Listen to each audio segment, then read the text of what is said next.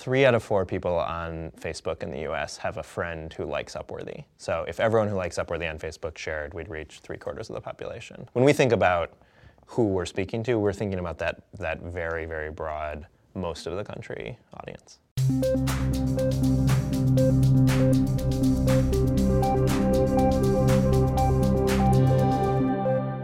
Hi, I'm Raihan Salam, and this is the Vice Podcast Show.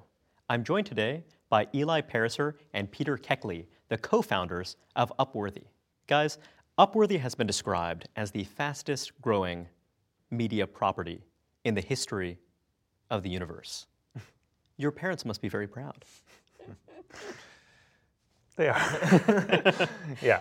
But tell me a little bit more about what exactly Upworthy is for those in the audience who don't know. For those in the audience who don't check Facebook, for example. People who live in cabins in the woods. Upworthy is a mission-driven media company that set out to try to get as really important topics to go viral just as much as a video of somebody jumping on their bed and then falling out the window can. And is Peter just making things up? Is that roughly your review as well?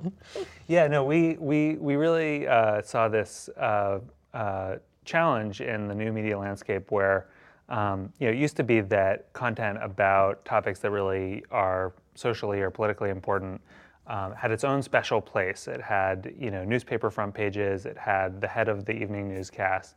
And so even if it wasn't the most sort of compelling or the most clicked on or the most shared, it would get attention anyway. And now all of that stuff has to compete in the same pool with Kim Kardashian and pictures of lunch and everything else. It's all just in one news feed, all mixed together. And so I think part of the reason we started the company was how do we actually help these little bits of content about climate change or income inequality or other sort of bigger topics kind of surface in this very fast-moving stream. So were you looking to entrepreneurship in media for a long time? Is this something you'd cared about for a long time, or is this something that you came to later in life? I started out in comedy. I started my first comedy newspaper when I was in 7th grade, and my first halfway decent one when I was in 10th grade. I grew up in Madison, Wisconsin, where The Onion is from, and it was just kind of in the water that if you wanted to do a weird side project, you didn't start a band, you started a comedy newspaper. So that's how I got interested in sort of satirical journalism. That led me to The Onion. I always kind of bounced back and forth between the sort of more social issues and political activism side of things and then the media side of things. So I ended up at MoveOn.org for a while, which is where Eli and I first worked together. And we created Upworthy because I kind of was sick of bouncing back and forth and wanted to combine the best of both. And with Upworthy, we kind of have media, but about social issues that matter. So, yeah. Eli, tell me about your experience with MoveOn. I know that it was something that was very central to your early life. Yeah, no, that was kind of my first job out of college. Basically, was I had started online. Kind of petition about multilateralism after 9/11, and it got, sort of, as a 20-year-old sitting in my pajamas at my computer, all of a sudden I was in touch with 500,000 people. And it was just a petition suggesting that the United States work with other countries and... Yeah, it was basically calling for a sort of multilateral response to the terrorist attacks, basically. How do we use this opportunity to bring people together around a common threat? And so, I kind of got linked up with MoveOn, and I'd always been really excited about the question of kind of how do you leverage the web technology to help make democracy work better. And that was really the most exciting thing to me about being at MoveOn was getting to play with that and try to figure out are there ways that you can use technology to make people more engaged. And part of the ethos, if you remember back to the early 2000s, there was kind of the sense that technology in and of itself was also going to have these sort of radically empowering effects. And once the internet revolution was over, every single person would have a voice and be more powerful and be able to create large amounts of change.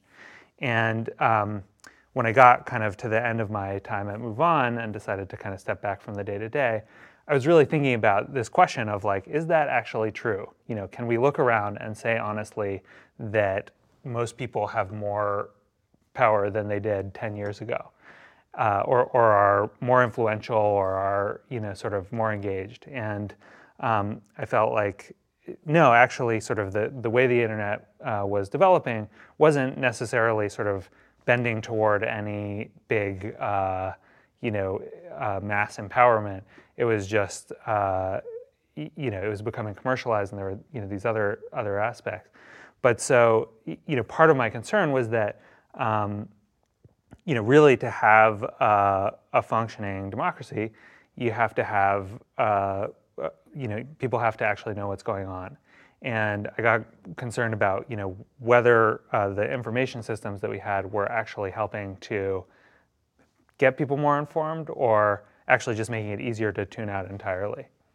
Peter, one thing I wonder about is you were in the world of satirical journalism. And when you think about satire, you think about irony, you think about detachment, you think about cynicism, you think about seeing through hierarchies and structures of power. It's not necessarily something that makes you active and engaged. Sometimes it's something that makes you very distrustful of people who are telling you to get active and engaged, right? I mean, how does one go from satire to activism? It's a great question. I think, the way I think about it is satire has a bunch of uses. One of them overlaps heavily with a sort of activist world of it's a way to speak truth to power in a very blatant form that is palatable because it's humorous. Another is I think that at The Onion we would say the motto was tu stultus est, you are dumb. And the goal was to look for stupidity everywhere, and we never ran out of it, and we're never anywhere close. So I think that there is a great tradition in satire of pointing out stupidity and tearing down those in power who are just behaving terribly. I think that there's also it also punctures false hope or just Pollyannish idealism. And I think that's a really good thing to do in the world too. I think that the through line for me has been, I was interested in politics, and satire is a way to express that interest in a way that reaches beyond the narrow insular world of people that are obsessed about it every day. So I think there's a different group of people that read The Onion or that watch The Daily Show and learn about politics than there are that read Politico or these insular DC outlets. And so, this was sort of, this is the thing that we've seen with The Daily Show also, right? Which is, starts as a sort of meta layer on top of the news, and then becomes for a big chunk of people the way that they get their news. Mm-hmm. And so. I don't think The Onion necessarily meant to be that vehicle, but it probably actually introduced people to... What responsibilities does that create as well for these institutions? There was this fascinating study from these analysts at Microsoft Research that I imagine you guys saw. Yeah. And what they did for the folks in the audience is they basically looked at the browsing habits of about 1.2 million people who use the Internet Explorer browser. So not necessarily a totally representative sample, but pretty useful. And they tried to identify active news consumers. They found that, they defined it as 10 people who read substantive news articles and also 2 opinion articles in a month. So relatively generous. And they found there was only 4% of these browser users who were active news consumers. If you subtract out the opinion pieces, it goes up to 14%. So 14%, not that bad. But actually a lot lower. It's pretty bad. Well, 14%, but 86%. A lot lower than people self-report in surveys. Totally. In surveys you'd find, from Pew, you'd find people say about 39% say I'm an active news consumer, et cetera. But at the same time, there are a lot of people who, for example, know who Edward Snowden is. So, I wonder, if it's only 14% of people, let's say, who are, reading substantive news articles, they're reading the front page of the paper or kind of some other news source, how is it that people know about stuff at all? How does that actually happen? I'm curious. So, and you guys obviously think about this very deeply. So, what are the ways that people find stuff? I mean, so there's a couple of questions there. I mean, and to say it, it's even worse than what you said. It's 10 news articles and 2 opinion pieces over 3 months. That was and only 4% of people that they found over 3 months consumed that much information. A lot of people say, well, it's Internet Explorer. Maybe Internet Explorer people just suck. And I would say you could argue it both ways, because actually We love people who use all browsers. That's true. I feel the same way. Also, maybe Internet Explorer people are older and therefore consume news more than Right, you would think other so, browsers. if anything, yeah. So I think it's probably a pretty good snapshot of the kind of bleak situation for news content online. And I think it's because the amount of available content is skyrocketing. The amount of available attention per person is utterly constant. And so the competition for people's attention gets fiercer every day. Well, the quality of And- entertainment options is so much higher now than it's Totally, been in the past. yeah. It's immersive, interactive, yeah. Right. So news has to be incredibly compelling in order to actually reach people. And I also think it's worth distinguishing, though, between It has to be compelling, and it hasn't had to be compelling. Yeah. For the last 40 years, there was an automatic, easy way to get people to pay attention to news. It was on the front page. It was in the newscast. And so So when I think newspapers were quasi-monopolies, when you only had a handful of broadcast networks, you have very few options as to what you can do, so we don't have to be compelling. Right. And it's really up to us. We're pleasing ourselves as the Right. news producers to kind of give you whatever we want to give you. Right. And if you don't read it, it's because the people today are so apathetic, and they're tuning out, and they don't actually care what matters, and they only care about celebrities. Like, I think that's a false read on the news, and I think for too long, news has gotten just a little bit.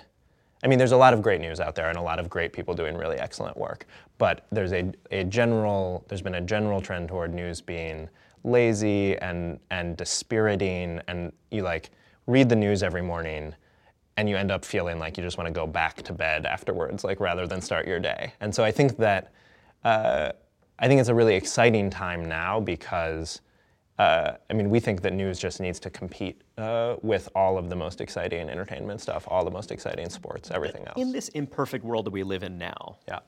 how are you going from a situation in which this relatively small number of people are actively engaging with the news to the fact that you have a lot of people who have political opinions? You certainly have a lot of people who vote. I mean, one could argue that we don't have as many people as ought to vote who vote, but certainly the number is much larger than the number of people who are active news consumers. So how are people developing the sources of information that are allowing them to make decisions? Well, I mean, that's a big question, Yeah. and it's going to vary from group to group, I it'll assume. vary from group to group. I think it's less. To me, what the interesting question is like, how should it work? Really in history, there have been these two sort of two theories of how this should work. One is kind of the Lippmannite theory that basically we should just get a small group of really well-educated people to figure out what the right position is on all the issues, and then they'll kind of lead the rest of people. And I think the current information environment we have is pretty well set up for that. And then the other is sort of like the Dewey idea that actually there should be this people should broadly be well informed. And I think we don't have media organs that are working for that. It's not happening. And to build on if you are really interested in a topic, and if you're a real student of it, the world has never been better for finding information. If you want to go out and seek and put even a small amount of work into it, you can learn more quicker from more angles. The information is free, it's accessible. Yeah, it's just it's a flowering in every direction. And the reality is just that most people are not active consumers of things. Most people are semi-passive for good and bad reasons. Most people have very busy lives. Most people just don't have. It's not part of their constitution to be spending 10 hours a week actively learning and searching out all of the latest things. And so I think the question that we think about a lot and we try to answer is those people are good people. There are lots of us. It's not like they're a different type of person than we are. They're just people with lives who are busy. And so if you're not going to be like a grad student of the news today, like how do you get as much information as possible, and how do you get the right signals about what's important in the world? And so we try to break down the barriers to that people erect between them and really useful information. One reason I kind of am harping a little bit on the question of how are people getting their news now, or how are people developing these opinions, is that I think about this a lot too, and I think part of it's identity driven. People have an idea of who they are and who they're aligned with. And so to some degree, I figure out by taking cues from other people, kind of this Lipmanite idea you described before. These are people I trust. I'm going to roughly go with whatever they say. Let's say I like the president or I don't like the president, and that's going to give me cues for how to think about issues X, Y, and Z. Right. Yeah, it explains something like 70% of your views or something, of like an average person's views. Yeah, absolutely, like, absolutely. Which And tribe are so you in a way, it's kind of like you don't take on that burden. You have other people take on that burden to figure these things out, and you can kind of go from there. But also the way that there is kind of news content that bleeds into many other things as well. Kind of many other forms of entertainment that have a kind of implicit message that if you're this kind of person, you're likely to believe this kind of thing. You know what I mean? I kind of feel like that stuff is actually quite present in many other forms of media, many other forms of content. It is total. I mean, Orange is the New Black. Definitely raises a whole bunch of questions about prisons and even by humanizing people or whatever else. Totally, yeah. And actually, there's some fascinating studies about people are sort of more thoughtful and more engaged thinking through these kinds of moral or social dilemmas in a fictional universe than in the real universe. Because in a story you can assert, like there's this great study about the death penalty, where first they showed people of two different groups, people who were for the death penalty and people who were against. They showed them sort of rigorous studies about the efficacy of the death penalty, the likelihood that you were going to be killing someone who was innocent, all of this kind of stuff. Totally did nothing to to change either group's views, actually. And then they had folks watch this story of a TV program which was about a guy who definitely didn't do it and definitely was convicted. And that was a much more compelling universe to reason this stuff out in, partly because you could assert, like, no, he really didn't do it. We know that. It wasn't a problem with the criminal justice system or something. But I think stories definitely provide this way into engaging with these topics that's more rich than just the kind of color wars. I believe this because that's what my political affiliation thing is. But the one other thing I want to talk about, though, is, I think there's a question of what is your opinion about X or Y, and that's an important question. But I think the bigger thing that media does is it's called the agenda setting function in the research. It's the ability to say, like, this is what we kind of as a nation, as a hive mind, are going to be talking about this week. This is what we're going to be thinking about. This is even what we're going to debate. Yeah, at all. exactly. These are the issues that are subject to debate. Yeah, and what fascinates me is the way that that's shifting or could potentially shift, and the way that social media in particular, might be able to play a role in that. So what does it look like when, instead of a few specific newspapers deciding, like, okay, the topic of the week is the deficit, what does it look like when people's attention is driven by what they're seeing in social feeds? And that may raise up very different issues than sort of what sort of the old media wanted to set as the agenda. There's a kind of narrower elite conversation. You might allow things to bubble up that then get on the agenda that wouldn't have been otherwise. Yeah. Have you seen any examples of that in the course of your Yeah, life as an activist? I mean, even just at Upworthy, we started out with an editorial mission where we hired just a few curators and gave them some extraordinarily basic tools and said, why don't you look around and see what's on the internet and find anything that you think would make the world a better place if 1 million people saw it. That was the equivalent of our news beats. We didn't have like a city beat and a world beat or whatever. We had just follow your passion, see what you think is important and interesting. And then we looked at what people responded to. We looked at what got a whole bunch of attention, what people were really excited about sharing. One of the things that that seems relatively obvious in retrospect, but that wouldn't have probably been on our list of beats if we had made one, was women's body image in the media. We've seen just a massive amount of interest in the standards of beauty, the beauty industry, the 13-year-old girls reading magazines and learning to hate themselves before they learn to drive. All that whole suite of issues, which, I mean, any woman who's watching this is laughing at me for not knowing that is one of the major issues in the country, but that was a thing that we learned from actually listening to our community and seeing what really connected. And that's, I think, not on the top of the list in DC. I wonder about this because there are going to be issues that are going to find a broad audience and maybe spark an important conversation among people that are not necessarily going to be things that lend themselves to legislating. Is that fair to say? Totally, yeah. Yeah. So I wonder, you've gone from a world in which, Move On, a big part of Move On's mission was about electing people to office or changing the agenda that, let's say, people on the progressive end of the spectrum are focusing on. Do you think of your mission now as being somewhat broader, now having moved from politics to? Yeah, no, I mean, so our mission, is to draw massive amounts of attention to the most important topics. And we feel like, right now we're just doing a tiny little chunk of what that would really mean. There are lots of topics that we don't cover that we should. There are lots of, sort of stories that we should be telling. But the goal is to build something that actually will, sort of help people, learn about and get their heads around, sort of all of the top things that are going on in the world. And to do it without, sort of resorting to posting, celebrity slideshows in order to get people in the door. That's the other piece is we feel like we want to just draw a line and say, okay, we've got to do this without any of the tricks that people sometimes do to kind of generate traffic on the theory that then they'll hopefully click over from, Interesting. So you don't want to have things as a gateway drug, thinking that you can then get people to care about the things that you think they ought to care more about or pay more attention to things they ought to be.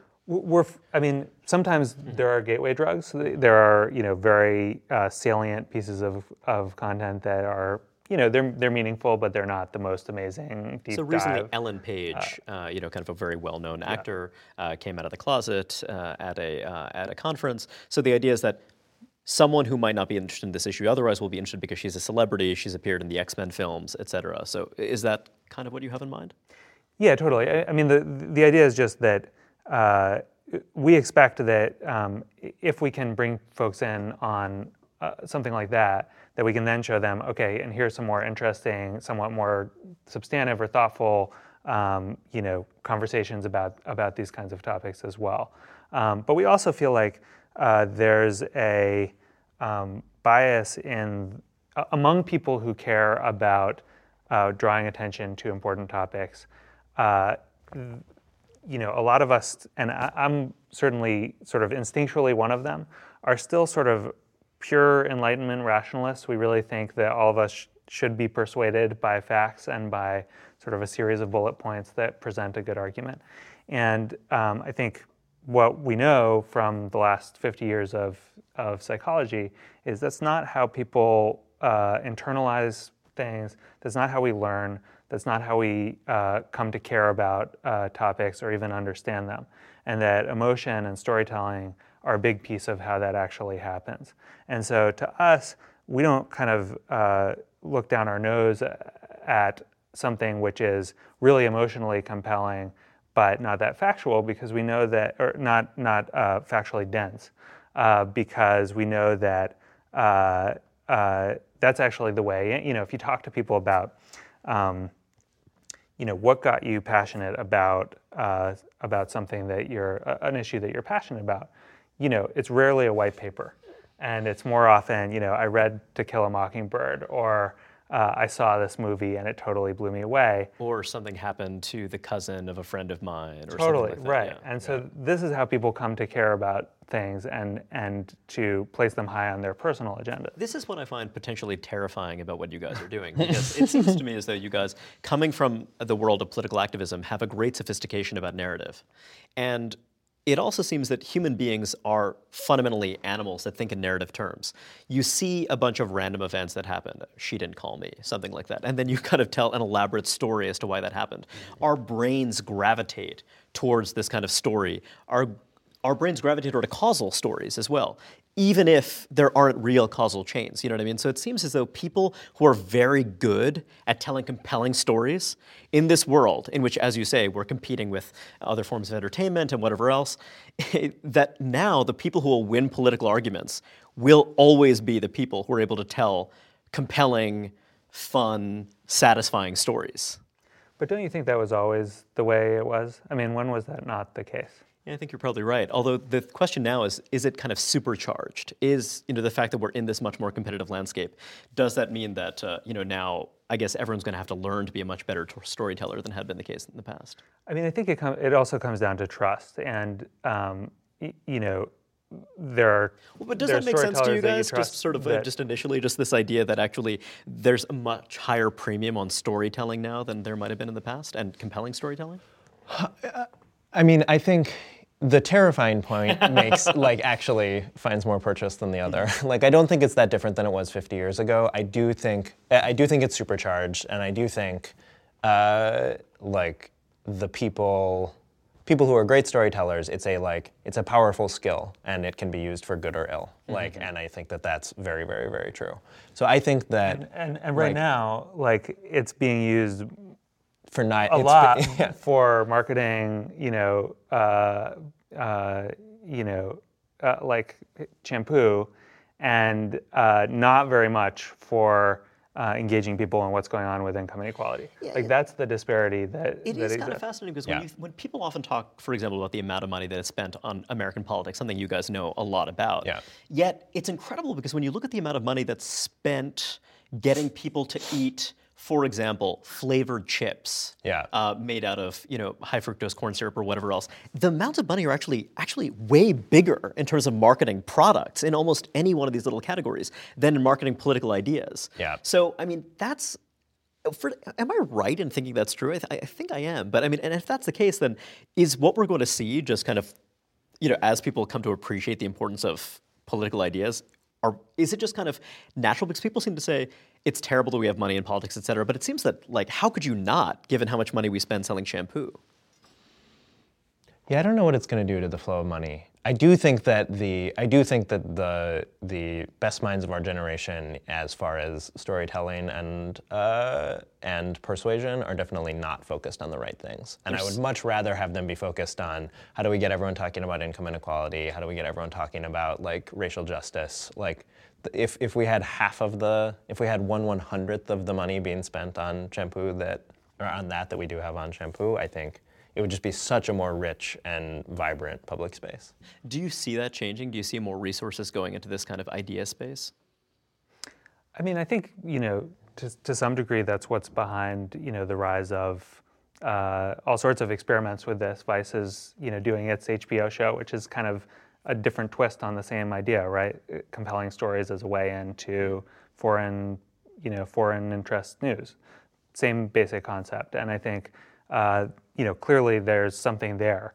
And you see a bunch of brands that are getting into using their marketing budgets to engage in public debates, or Dove or Pantene are doing this on the body image and beauty standards of beauty, where they're not just saying they're running fewer ads that say you're ugly and flawed and only getting worse, and therefore you should buy our product, and slightly more saying, here are some of the gender discrimination things that happen in the workplace. That's an ad that Pantene ran this year that they wouldn't have run 5 years ago. So I think that's happening a little bit. I think I don't trust that general world to start massively investing in the world of ideas as like their big business strategy for the next generation. But I do think you see it in little places, and I love it when I see it. I do feel like there's this little tension here, and obviously it's not something that any individual is accountable for, but it's this interesting tension between the power that you guys have identified in compelling storytelling to drive agendas and to drive how people think about larger issues, and the discomfort many people have with, for example, things like campaign spending. And it's possible that maybe we are not going to see this money translated into campaign spending as such, but it does seem as though, as we're seeing how powerful it is crafting compelling stories to change people's minds, it seems that if you're a politician, changing people's minds is an incredibly difficult thing to do, right? So, if we found this way to do that, it seems almost inevitable that you're going to see more resources poured into that. I mean, I can't. I haven't been paying attention a lot to what's going on the, on the political side. But I think the piece of what you're talking about that I think maybe a little bit overreaching is the check that this kind of media has on it that most media doesn't is that stuff that we put out only succeeds in as much as people are willing to share it with all of their friends. And that's a really interesting kind of gauntlet that it has to run, where we're literally not successful unless we can get tens or hundreds of thousands of people to say, like, this is something I'm proud to put out in front of my friends because it speaks to something I believe in.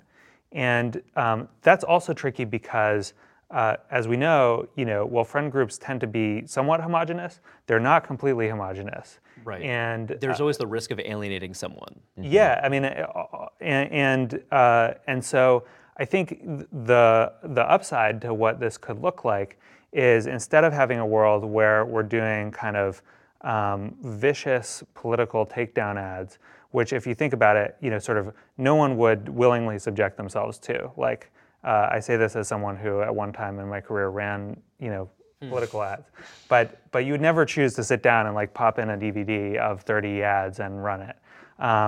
If the dynamics are now that you have to say something that a lot of people are willing to share with people who might disagree, it really kind of changes the tone. It changes the way that people relate politically, and maybe it encourages people to talk in a way that's less about damning the other side and more about what they stand for, what good things their candidates might agree on. So I think when I think about sort of the media, the online media over the last 10 years, I think you and I and Peter, we started paying attention to all of this when it was, sort of the blogosphere was the main way that ideas got traction online.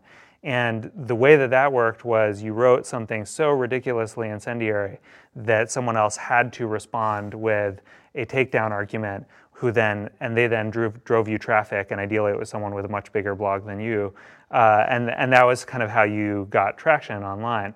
To me, a world in which, instead of having to sort of bait someone into a really over-the-top argument, you have to make an argument that a lot of people want to share.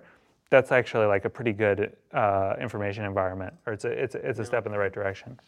So, as someone who comes from the world of satire, I wonder how you feel about content that's really earnest and uplifting. Does it? Are you happy to be associated with it, or do you kind of feel? Are you ashamed, Peter? Deeply, deeply ashamed. I mean, I think the having been in the rooms of in comedy rooms, it's a mix of people that are very hard-edged and very soft-hearted. Like, there's a deep vulnerability that comes from, I mean, lots of people in comedy are in comedy because they are hurting and because they see the world a little more clearly than other people, and that's generally unpleasant. And comedy is a way to process that and share that with the world, but it's not that, I think there's an image sometimes of comedy where it's like, oh, that jerk from the lunchroom in like middle school, like he was always making fun of people, so that's what comedy people are like. And it's like, no, the comedy person was the one like being made fun of in the corner and learning how to fight back over time with their like superior wit. So there's a lot of earnestness within comedy. It's covered by layers of craft. So I think that like the overlap between my Upworthy world and my Onion world is somewhat limited. Like there's a lot that doesn't overlap. I think Upworthy is definitely much more sincere and much more earnest and much happier to be so than the Onion was. But when Jon Stewart looks at the camera and speaks to camera, which he does every couple weeks, like he is no more sincere. Like he is just as sincere as something would be on Upworthy. One thing I wonder about is, because you guys clearly are driven by a sense of mission, and sometimes, there are things you want to spread, there are ideas that you want to spread that might cut against people's prejudices. Mm-hmm. Yet when you're thinking about the kind of things that people might share, my instinct, and it could be wrong, and tell me if I'm wrong, is you're going to share things that reflect your prejudices, and that, generally speaking, in your social network, they're going to reflect the prejudices of people in your social network. And so it's got to be difficult to get people to share content, or to think about content, or to confront content that actually cuts against those gut instincts we have, that we've cultivated, that we've developed, you know what I mean, among friends? I mean, the thing about that is that, people love to be surprised and to find out what's really going on. We had a video that went highly viral that was a deconstruction of the U.S. healthcare system, and kind of here's how the costs are all breaking out. It was John Green, taking people through it. It wasn't particularly ideological. It doesn't fall neatly in a like, here's what Republicans think about Obamacare, here's what Democrats think about Obamacare thing. It was actually just taking people through like, here's what's actually going on. And I think a lot of people shared that because it didn't totally reflect, it was surprising to them, it was informative, it felt like, finally, someone's actually just walking me through what's going on here. And people love that. I think, in fact, there's a whole industry of websites that just sort of... They just explain. That just explain and give you kind of like the counterintuitive take on here's what you think is going on and here's what is actually going on. So I think it's I don't think it actually just has to be, sort of reinforcing. I think people often share when they say like, I had no idea. And now I want other people to have that experience of like having that aha moment. Mm-hmm. Is that's your sense as well? Yeah, I think that people. I mean, I think an interesting thing coming from Move On and then landing at Upworthy and thinking about how to share ideas. Like, I think just to build off what Eli was saying earlier, the dynamics of what get people to click something in an email or donate after watching an ad are just totally different than what leads you to share. And I think that partly because is it because it's a bigger ask to get someone to donate than it is to share? Although I guess getting to share is also a pretty big ask It matters. It matters whether it's private or public. I think that's the bigger distinction. And when you think about things that get a lot of clicks and things that get a lot of shares, they're quite different. And so we've learned over time which things get a lot of both. I think there are certain hot button issues that are the sort that, like we've seen some traction with issues around reproductive rights, around abortion or pro-life, that sort of stuff. But we've found that when people share those things, and we've had a number of things that have been highly shareable, they're sharing the real personal stories at the heart of it that are the sort where, like, that's a debate that when it's had in Washington or when it's had between like partisan political people, both sides tune out from the absolute first second. And it's actually an issue where there's a lot of shared ground and overlap in the middle when you actually get people talking heart to heart about it. So we found that in that case, if you're trying to write a fundraising email about the general issues of abortion, you write it in a way where people are very worried about losing their right and very worried about this encroaching other side.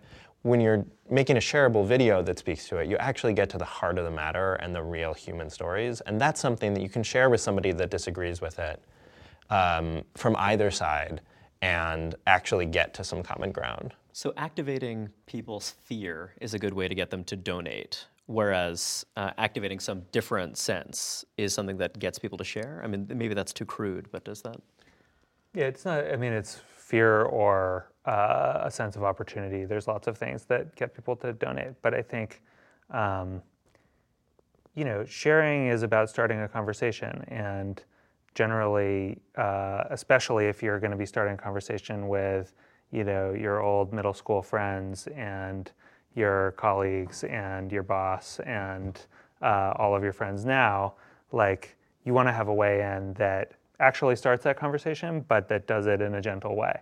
And so I think that's, a lot of the most shareable stuff has those traits. It feels like, on the one hand, this is actually saying enough that it will start something interesting or lead to something interesting. And on the other, it's not so aggressive or shrill or obnoxious that everyone's just going to be like, shut up. So do you find that there's a group of people who are consistently sharing your content? And that kind of from story to story, who kind of really follow you guys, who trust your brand, and that's the seed of it, or is it not quite?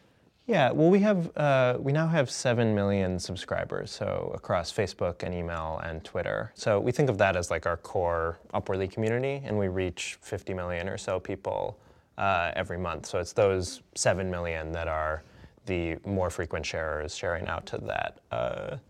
To the wider public. So the other 40, 50 million, those are people who, will vary from month to month. You're actually engaging this much bigger community of people because the rest is a kind of changing cast constantly. Right. Yeah.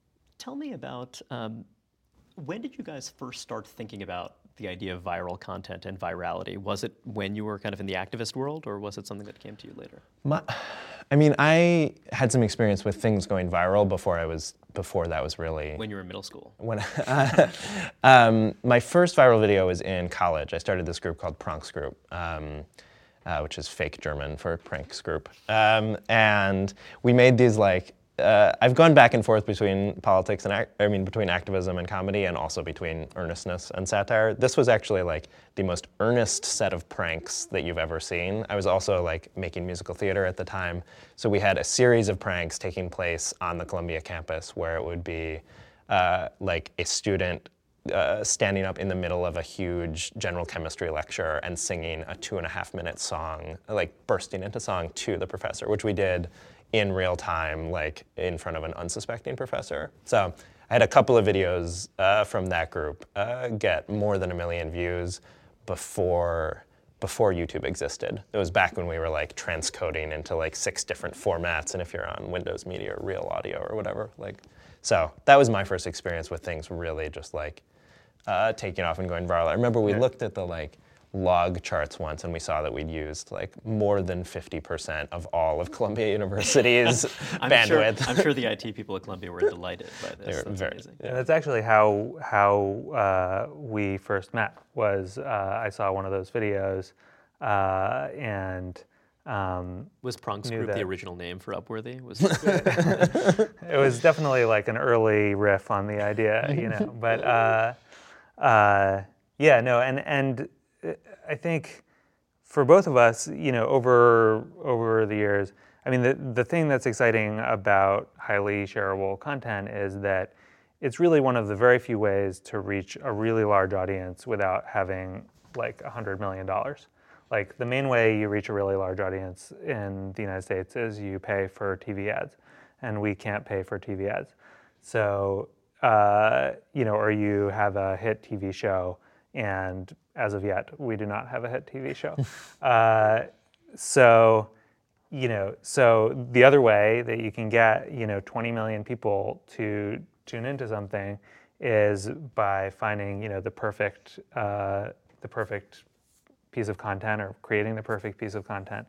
And that seems like a good shot. That seems like... You also used email marketing in the past, earlier in your career, to kind of get things to go viral as well. Yet it seems that that's fallen by the wayside. So is your view that kind of YouTube, Facebook, Twitter are just way, way better than email in terms of getting things to spread? We still love email. We still think email is a very undervalued resource in the world. Everyone thinks that everything is about social media, but actually social media is heavily driven by email. Something like 1 out of 3 emails sent is a like Facebook reminding you to go check Facebook. Like, so it's like the stats are actually pretty shocking. So yeah, we're still big fans. It's a big part of our story. We have a couple million people on. So how much of kind of Upworthy's success can be tied to people sharing via email rather than via social networks? Well, I mean, it's a big chunk. You know, it's a lot of the traffic is Facebook traffic, and we don't actually know. They call it dark social. You don't know if it's email or people IMing stuff to each other or Snapchatting or whatever. But there's a big chunk of traffic that shows up. So in a way, people are measuring, people are focusing on Facebook and Twitter because it's easier to measure, but there's all this other stuff that's harder to measure that can't be captured. Yeah. So tell me a little bit more about this kind of business of virality. And you guys have one kind of business model. There are a lot of other business models out there. But given the resources that are being devoted in the space, given the number of bright people like you guys who are kind of going into it, what exactly is... So obviously there's a social mission that you can promote, and that's one big benefit from it. But are people making money by spreading content virally as well? Yeah, I mean, I don't know if you want to... Yeah, go for it. So we're not making much money by spreading things virally as part of the answer.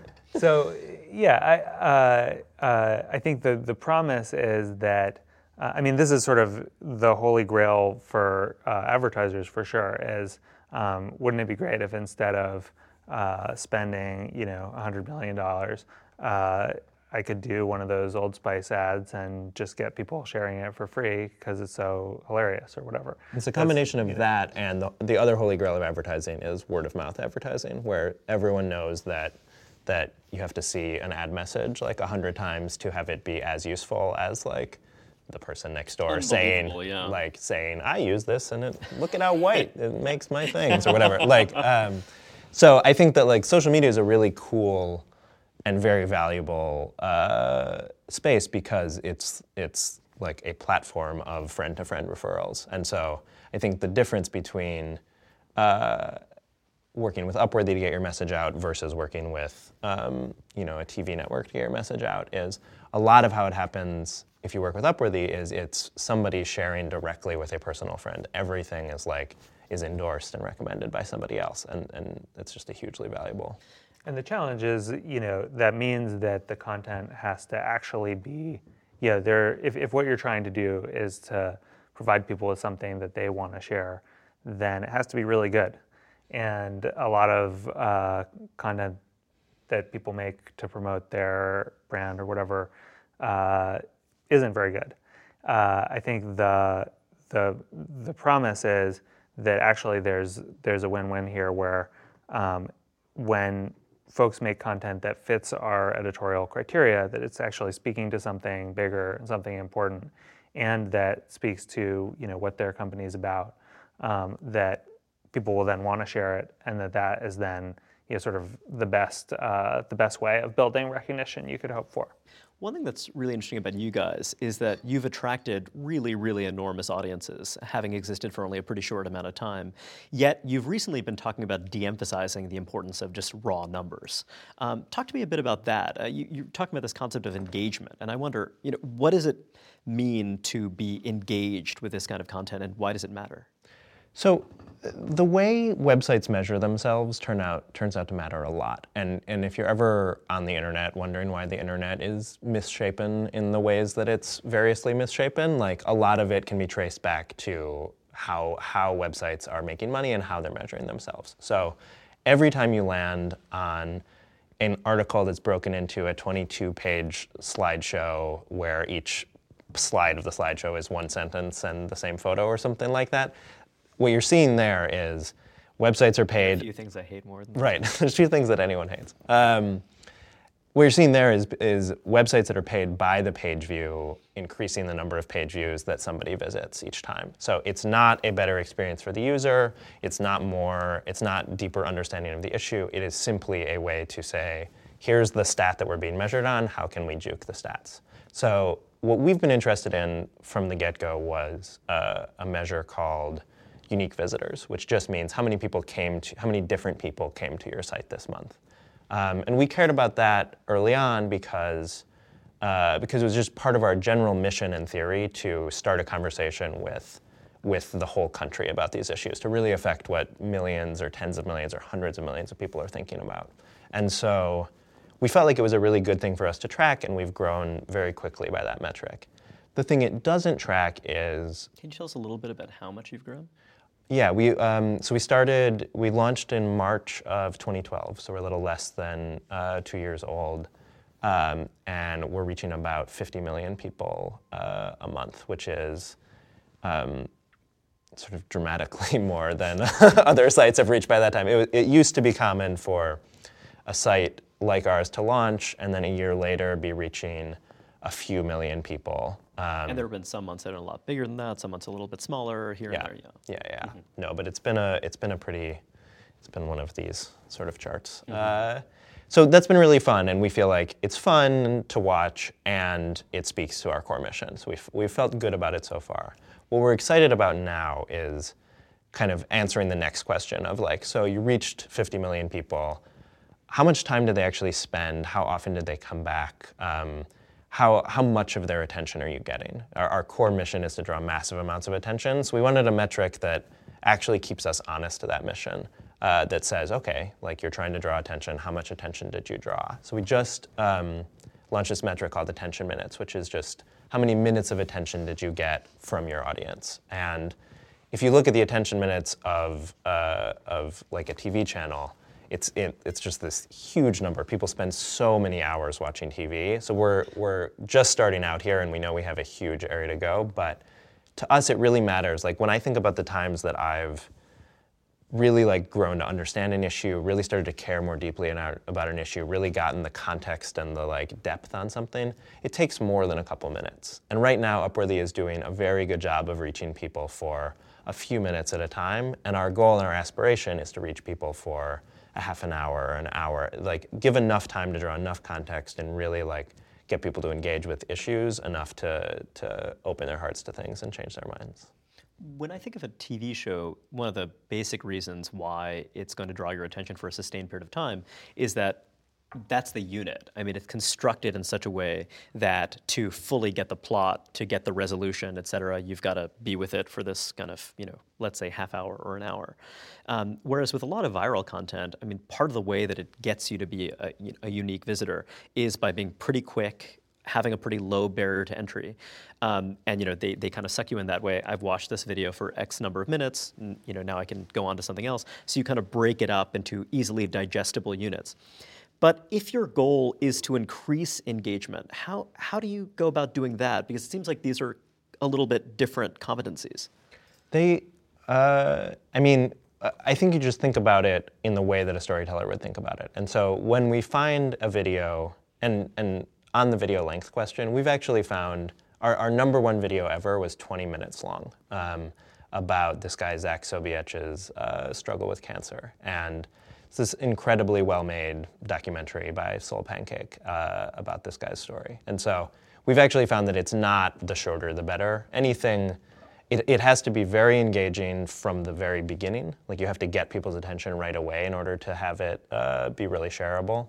But once you have people's attention and the content remains good, then it can be 2 minutes or 20 minutes and still reach a huge audience. I think that there is a thing where online, you have somebody's attention in a browser window or in your tablet or phone, and they have a million other things they could be doing at that instant. So you're like, the fight for attention and the fight to remain interesting and relevant and like worth the next 5 seconds of time is serious in a way that it never was for TV. TV, you're sitting down, you're like, you've just had a long day, you're watching prime time. It's a totally different use case. In a way, the bar is actually very low for TV to clear because you've already decided that I'm going to engage with this kind of content, and that's why people flip around. Yeah, I'm trying to remember. There's a phrase for it. It's like the minimal it's like actually like in TV industry talk. It's like basically what's the minimum we need to do to not have people change the channel, and that's the metric. Whereas for you guys, that threshold is a lot higher because it's so easy and there's so much other fun, engaging content. Totally. So you already have your hands on the keyboard. You're already so close to leaving. You're ready to go. And so when we think about how to deepen the experience, I think it's a really fun question, because you do have to think like, okay, somebody just watched this 4-minute video about income inequality, and now they see these charts that are in there, and it's really striking. Their impulse now is to close the window and leave. So how do we get them to not only not close the window and leave, but say, oh, here's an interesting counterpoint. Here's what that video got wrong, or here's like the broader context, or here's somebody's particular story. Like, what's the next thing that somebody wants to do, and then what's the next thing they want to do after that? It's going to be a whole series of choices that we're going to need to understand. Like, what is that video, what does that infographic leave you with, and how do we fill in that gap? So it's a much more, we think of ourselves as curators, and we think about curating the internet for our community, but we're going to be curating the actual, like a much longer experience. So it's like a tour guide to a conceptual idea, or like if you never understood environmental conservation or whatever, like here's the first thing you just saw, here's really what you should watch next. It's like having a great friend who's like, oh, you just read this book, here, read this book. Well, that also gets to some of that concern about the way that narratives can be a little too slick and a little too easy. I mean, if part of the way to keep people engaged is to actually challenge them. Yeah. Please. I mean, the one other piece here is, back to your question of engagement and and where that leads us. I think there's totally lost my train of thought here. I'll come back to it. Oh yeah, sure. Trying to think. I think I lost my train of thought. So where do you see Upworthy being in 10 years? I want to have a satellite, like orbiting the world. Yeah. Would it be the kind of satellite that would vaporize people from space, or would it be more like a friendly vibe satellite? We'll see. It would definitely be a satellite that we could escape on. I mean, I think we really don't believe in trying to. Sorry, everything's going so wrong. This interview is unraveling. We really don't believe in in trying to get too fancy about predicting the future of media, and really what we want to do is build something that looks at where people are spending their time and spending their attention, and how do we go there, and how do we be there. And so if the Apple TV information economy takes off, we'll want to have a really good Apple TV channel. If people are doing Google Glass augmented reality shows, we'll want to be doing that. But it's really about kind of like looking at where are people and how do we go out to them. And I think this is what I was going to say earlier. I think part of the reason that I think traditional media folks are skeptical about metrics and measurement and all of that kind of stuff is because they're worried that if they look at how many hits the page A17 story on what's going on in Belarus got, it's going to be so incredibly depressingly small that it'll be hard for them to kind of make an argument for why to keep doing that. And we feel like that's actually often the wrong way to read that data. That it's not, people aren't interested in what's going on in other parts of the world. It's you're not finding a way to engage people well. And so we take that to although really nobody cares about Belarus. That is the exception. Many Belarusians. I can. I care deeply about Belarus. But so I think, thinking about sort of are people actually into this doesn't mean that you just go, to whatever topics they seem like they're interested in. It means it gives you feedback about what's are you doing it right or are you not? And are you entertaining? Are you? I have a cruder way of thinking about this. I think that one anxiety that a lot of people in traditional media have is that we're learning the truth about what people care about. And the truth is that no one wants to read substantive news. People, they love sports. They love, celebrity. They love conflict. Yeah. And that's what they love. And that's the dark truth. And so, yeah, exactly to your point, like, let's conceal this dark truth or let's not acknowledge this dark truth. And what you're suggesting is that that's not necessarily the dark truth. You could just be doing a crappy job. Yeah, and I think that there is a real likely outcome that sports always wins. That the goal is not to beat out sports coverage, but I think that if you're running the A section of the newspaper and you're trying to get attention to these issues, I think you can say, oh, we reached this many people this year. Can we reach twice that many next year? Like, it's not like, oh, we should stop what we're doing and just cover sports. So in a way, you're educating other media organizations. You're not just competing with other media organizations. You're trying to find a way to teach them, hey, there's a way to tell meaningful stories in a compelling way. I mean, we're just trying to prove that the audience is there. I mean, I think from that, everything else follows. But if you can actually demonstrate, like, look, 4 million people just watched this dense video about income inequality in America. Therefore, it's not that there's no interest there. It's not that people don't care about that issue. It's that maybe you're not talking about it in the most compelling way. Like, I think that's the exciting thing. It's that I think if you can actually talk about important topics in a compelling way, there are tons of people who want to be good citizens and want to tune into this stuff and want to understand, how the healthcare system works. And, we need to do a better job of feeding that. Do you see yourselves ever producing your own original content? Or do you think that your goal is to surface content that's being created by people across the world, and that's what you ought to focus on? When we started, we just we had the sense that nobody was sitting around saying what the internet needs is a whole bunch more content. That wasn't like the number one problem we were trying to solve. So we started from, let's find the best of the best stuff and help it reach an audience. There's so many great things out there that are just languishing, that are really excellent pieces of media that nobody's ever seen or 5,000 people have seen. So that's where we started. I think eventually we will have a really clear sense of here's where there is really great media to unearth, and here are the issues or the topics or the types of stories that nobody's really doing, and we looked everywhere and we couldn't find them. And I think when we find those and get a little more clarity on that, I think we'll be interested in making some of our own as well. We're not rushing to it. We're a tiny startup, and so we're trying to put that off kind of as long as we can. But I think when we see real voids, we'll explore filling them. Yeah, we look a lot at kind of the Netflix strategy. How do you first, kind of get a lot of a sense of what people are interested in and what are they responding to, and then use that to figure out, like, how do you make, like, a House of Cards or Orange is the New Black. Just something little like that. Yeah. Thanks very much, Peter and Eli. I really appreciate the time. Thanks so much. you. This was great.